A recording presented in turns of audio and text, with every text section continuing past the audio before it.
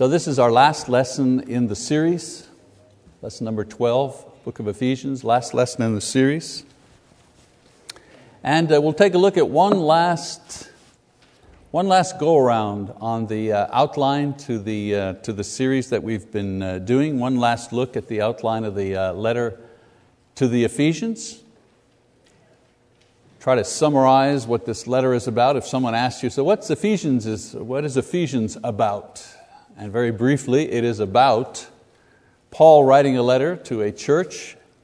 And in this letter, he describes the blessings that God has prepared for the church.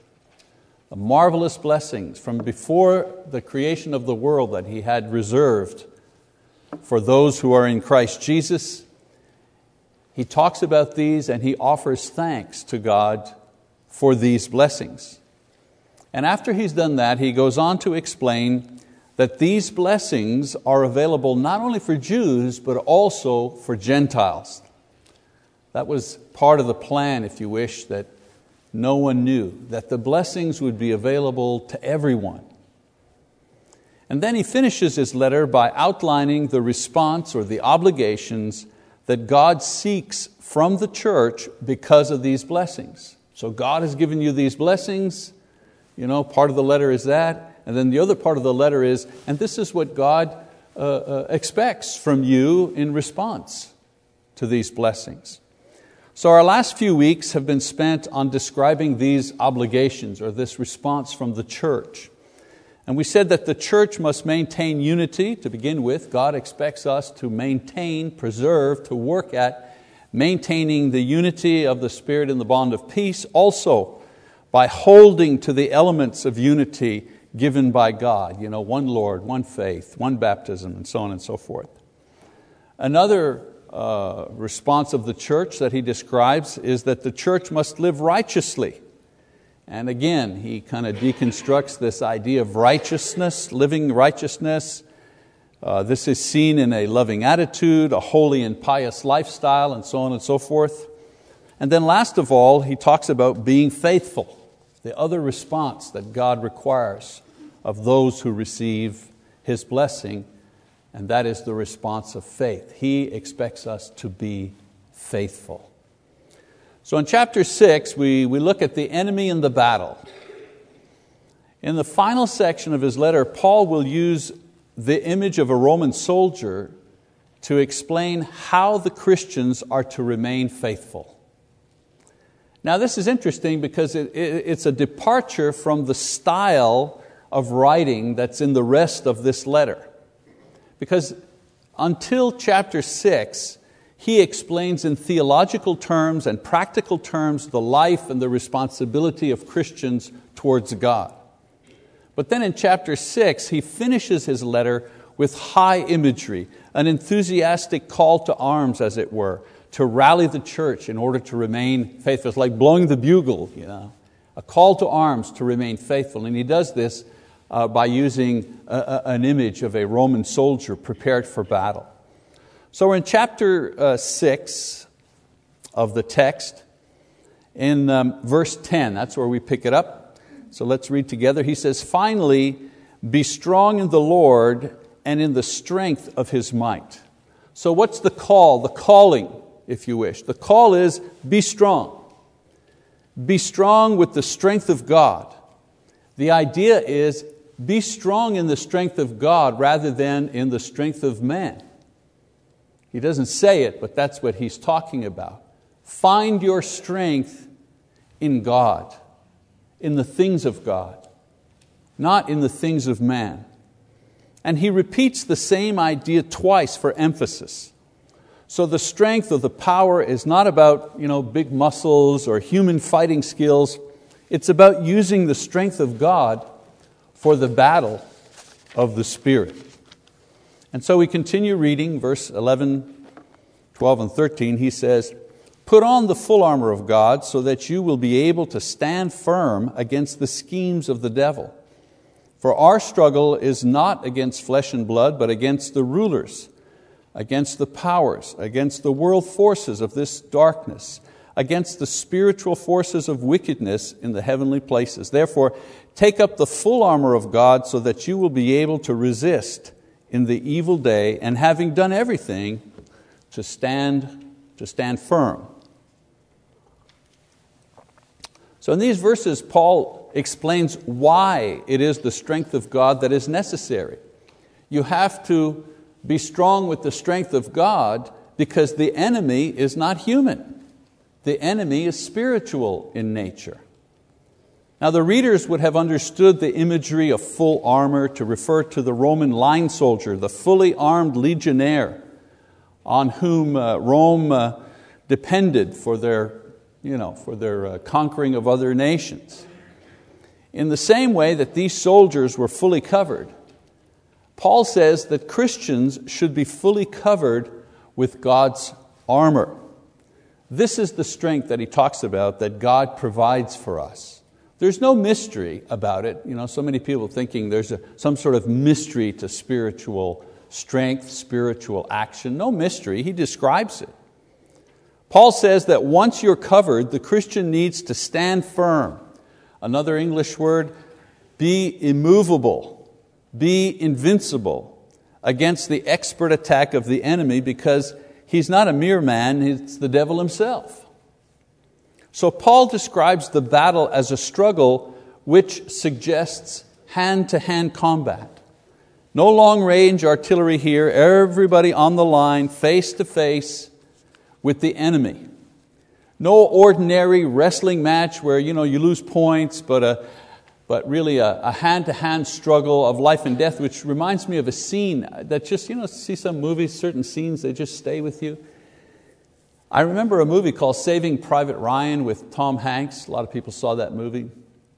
And in that movie, there is a fight scene between an American soldier and a German soldier. And the fight scene takes place inside of a bell tower. Can you imagine the restrictive space in a small bell tower? And they don't have any guns or anything. They're out of bullets, or they don't have guns, and they are fighting hand to hand. And it's one of the best, most realistic fight scenes that I've ever seen. None of this Jean-Claude Van Damme, high kick and karate, none of that stuff. Two guys fighting for their lives, grabbing, biting, punching, scratching, and in the end, the German soldier, who is bigger in stature, he's a bigger man, heavier man, finally overpowers the smaller American man, and he's on top of him with the knife. And he's wanting to stab him, and the American is holding his hand like this. And I remember just the last scene, so chilling, the German goes, shh, shh, shh, quiet, and then he stabs him and kills him. So cold-blooded, war.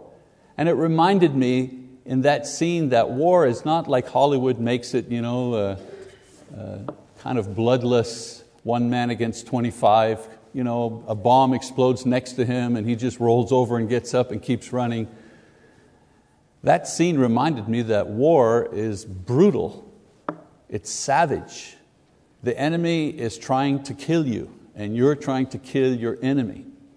In the same way, the spiritual battle has been portrayed, with the devil as some sort of guy in Wall Street with a nice suit, or something like that. When in reality, the battle is savage, because the objective is to destroy the soul of the individual, destroy their eternal life. And so Paul is talking about this battle, this hand-to-hand combat, this savage war that is taking place in the spirit. And he has two views of the same enemy. Some people try to parse these and try to make up different characters. It's two views of the same person. Evil rulers, powers, forces led by Satan, and huge members of wicked spirits, same thing. So the exhortation is to put on all of God's armor, because human strength cannot prevail against such an enemy. In the end, just like in the movie fight, the last one standing will be the victor.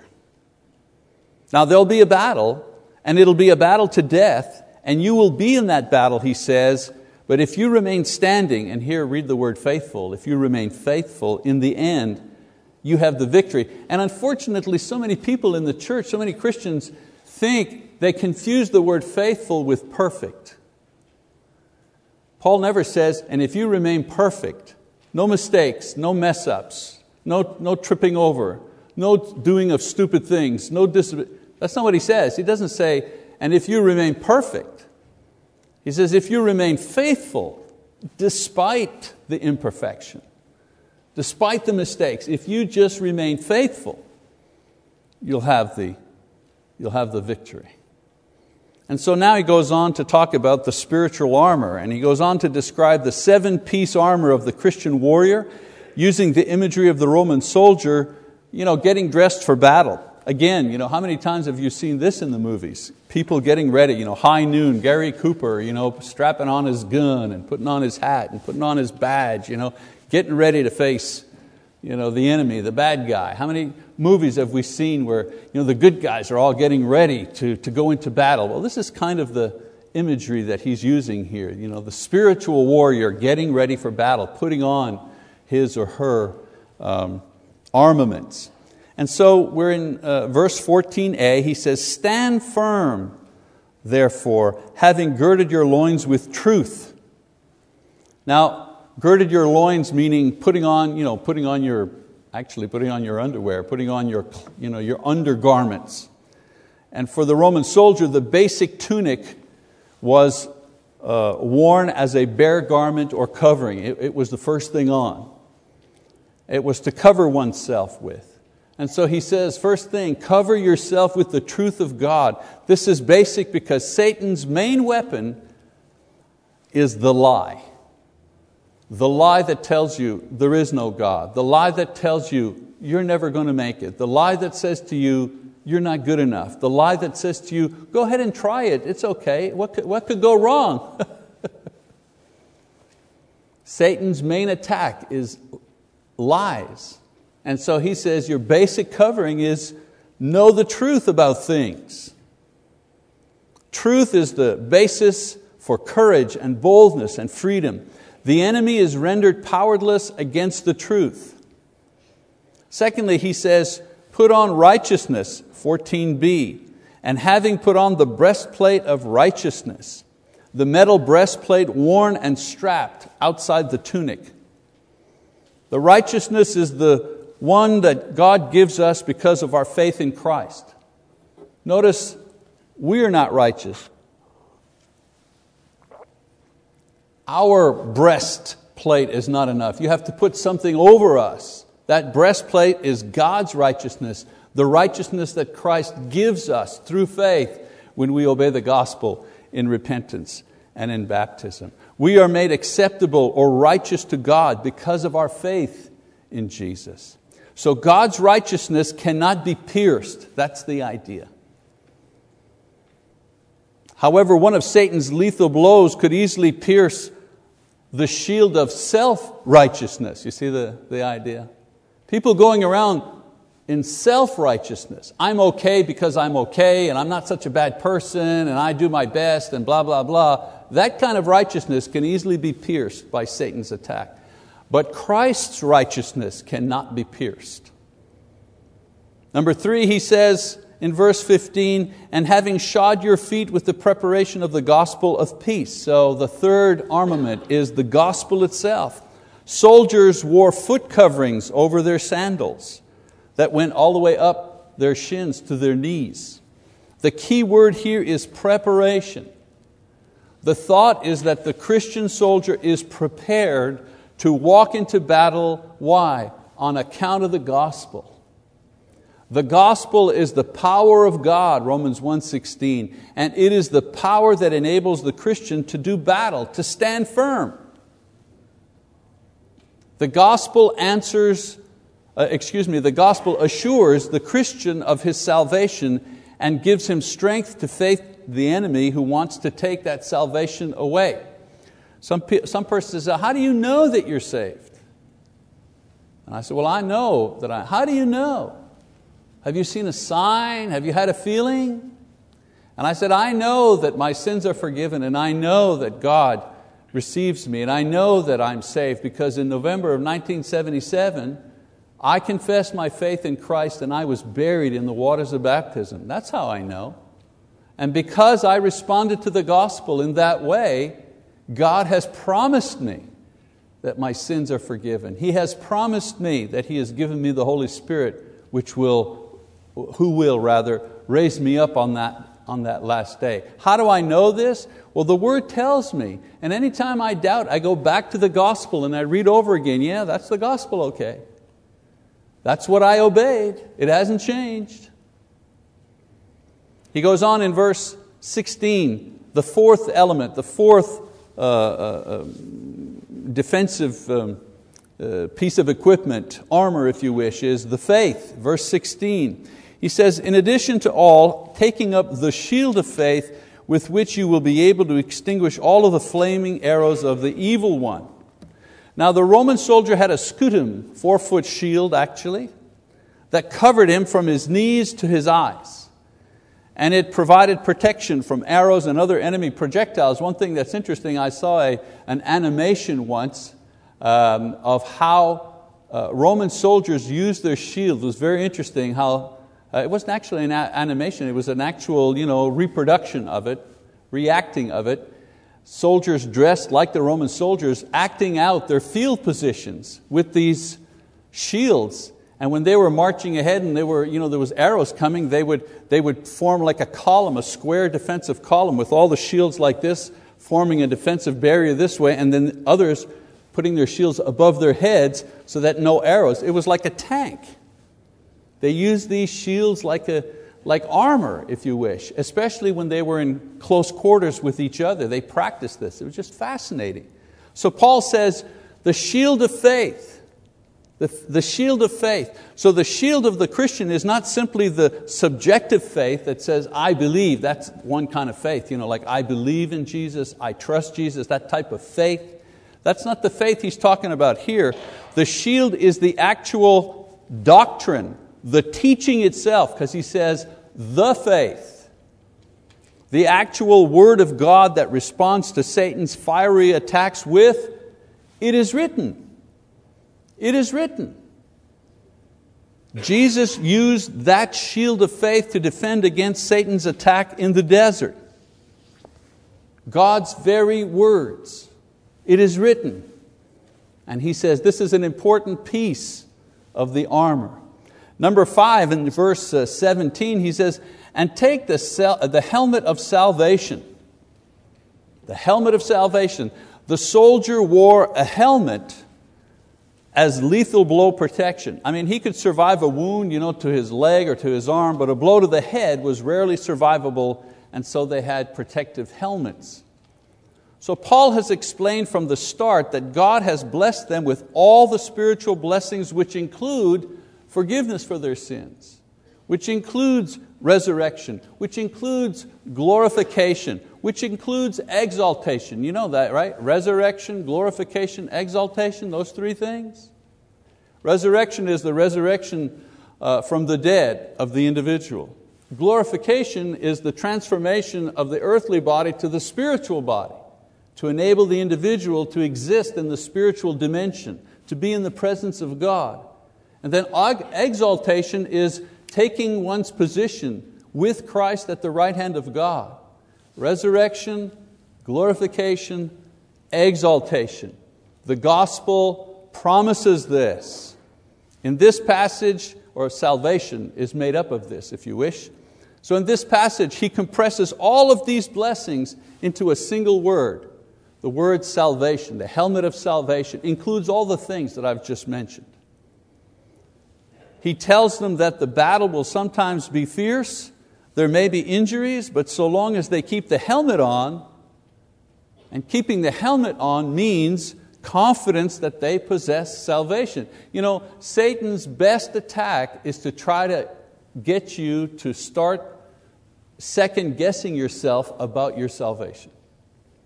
If he can get you to start guessing or second guessing yourself about your salvation, doubting your salvation, then he can pry you away from Christ. He can pry you away from the church.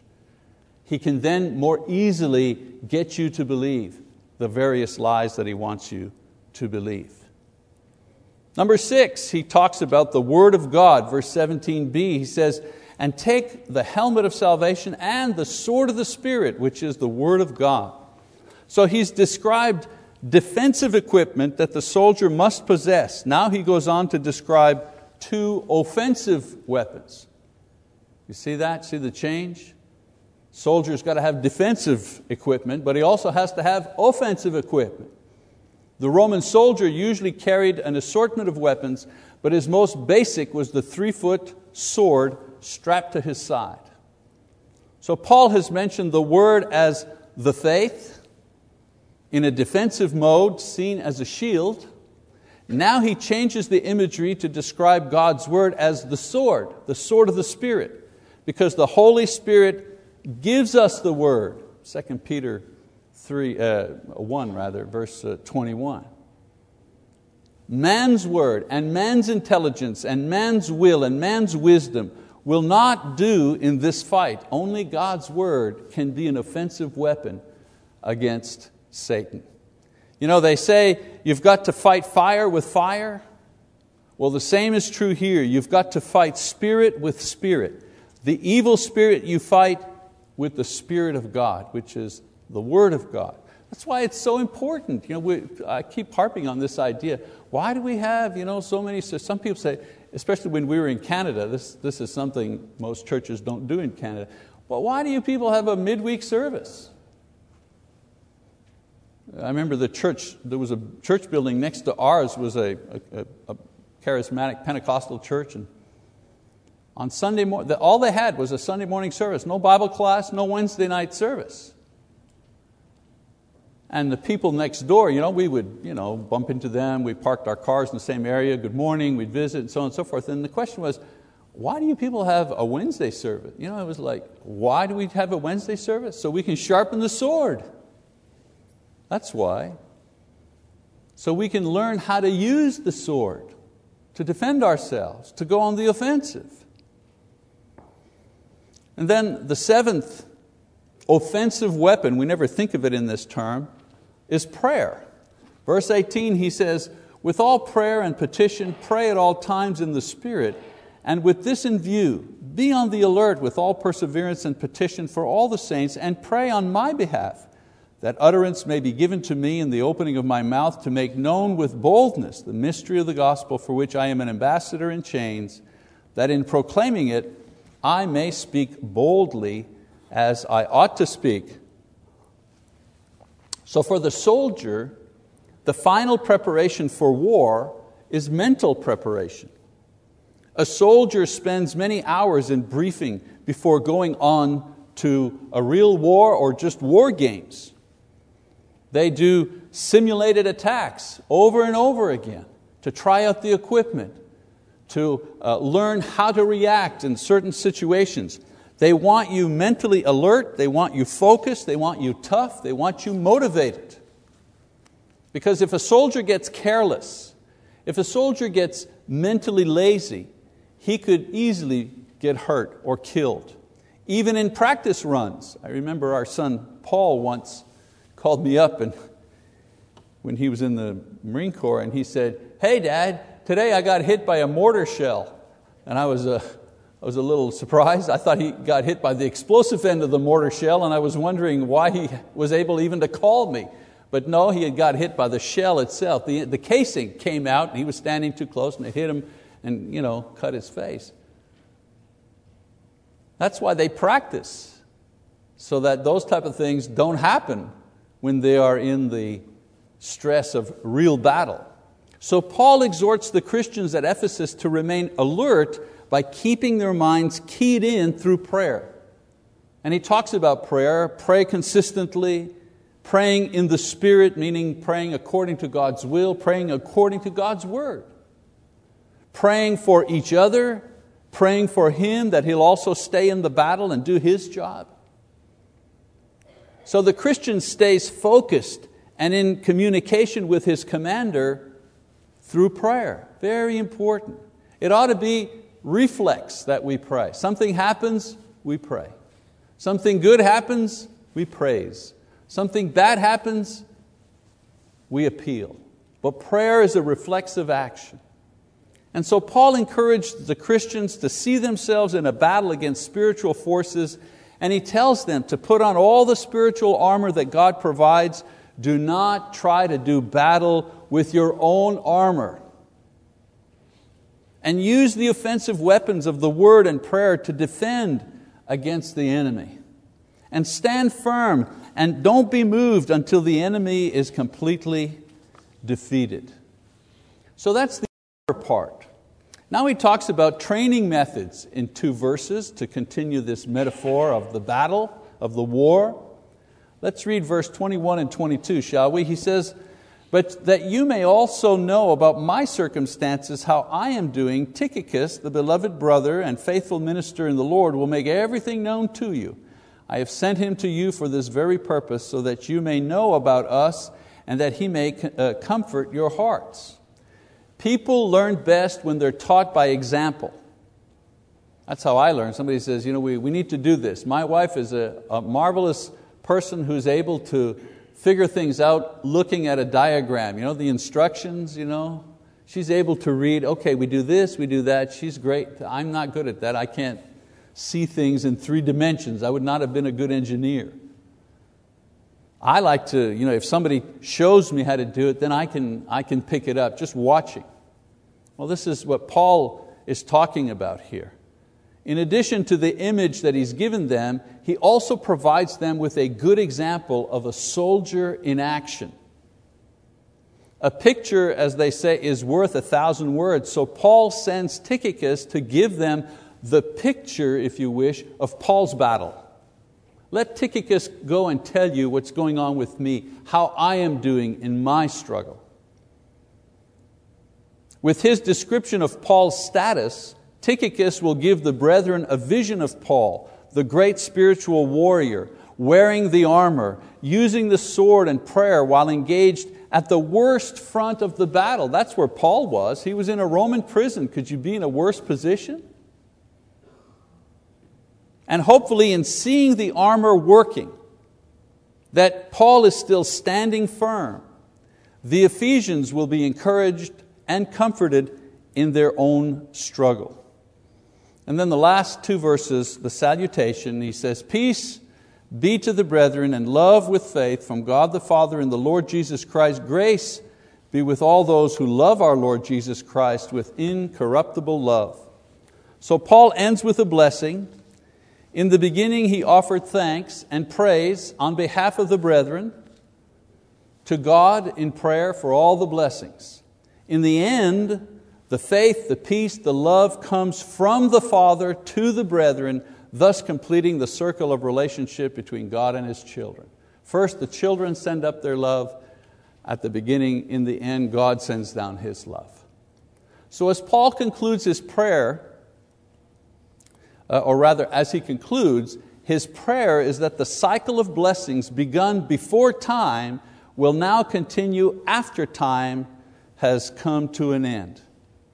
And now that the receivers of the blessing, which is the church, now that they are eternal beings like the giver of the blessings, and that is Almighty God. A marvelous end to a marvelous epistle. And so there are a couple of lessons that we can draw from this. A lot of them, I picked a couple things that we need to be reminded of as we finish out this series today and this epistle. First of all, let's remember that these are our blessings. Everything that Paul talked about at the beginning of the epistle, that's for us too. We have all the blessings of heaven secured for us by God. This applies to us. The blessings have not changed. Why? Because God has not changed. Secondly, these are our responsibilities, our obligations. The Holy Spirit, through Paul, speaks to us today about unity, about righteousness, about faithfulness. If you're wondering, how do I live my life as a Christian? How do I respond? Take a look at Ephesians. That's exactly how God wants us to respond in the modern age. The setting is modern, but the things that God continues to expect from us today are exactly the same as what He required of us, or required of Christians in the beginning. And then perhaps one other lesson based on Ephesians 6, this is also our battle. This is our battle. We have to be strong. We have to remain standing. We have to put on the armor. Each one of us is in the battle line each day, and we war against the evil in high places. Some people say, oh, it's terrible today. I hate to raise kids in today's environment. Well, how would you like to be in the first century environment? When a third to a half of the world were in slavery to Rome, where most people did not know how to read, where the church was in hidden places and in homes, had no network, no protection. In the first century, you couldn't have met like this, not during the persecution. And you had a government that promoted evil, that was evil, purely evil. You may not agree with today's president or yesterday's president or tomorrow's president, but we don't have a government that is purposefully looking to take over the world and enslave people, purposefully promoting evil and paganism, purposefully. As I said before, Jesus never said that it would be easy. He just said that it would be worth it. And that is Paul's point here. The battle is difficult. Everyone's in the battle, but the battle will be worth it in the end. Well, that's our study of the book of Ephesians. I know that we could go back to chapter 1, go through it again, look at it from another perspective. There are endless ways or endless ideas to draw from the book of Ephesians, all the words, all the ideas that are there, but this is one way to look at it. I want to thank you for your attention in this class.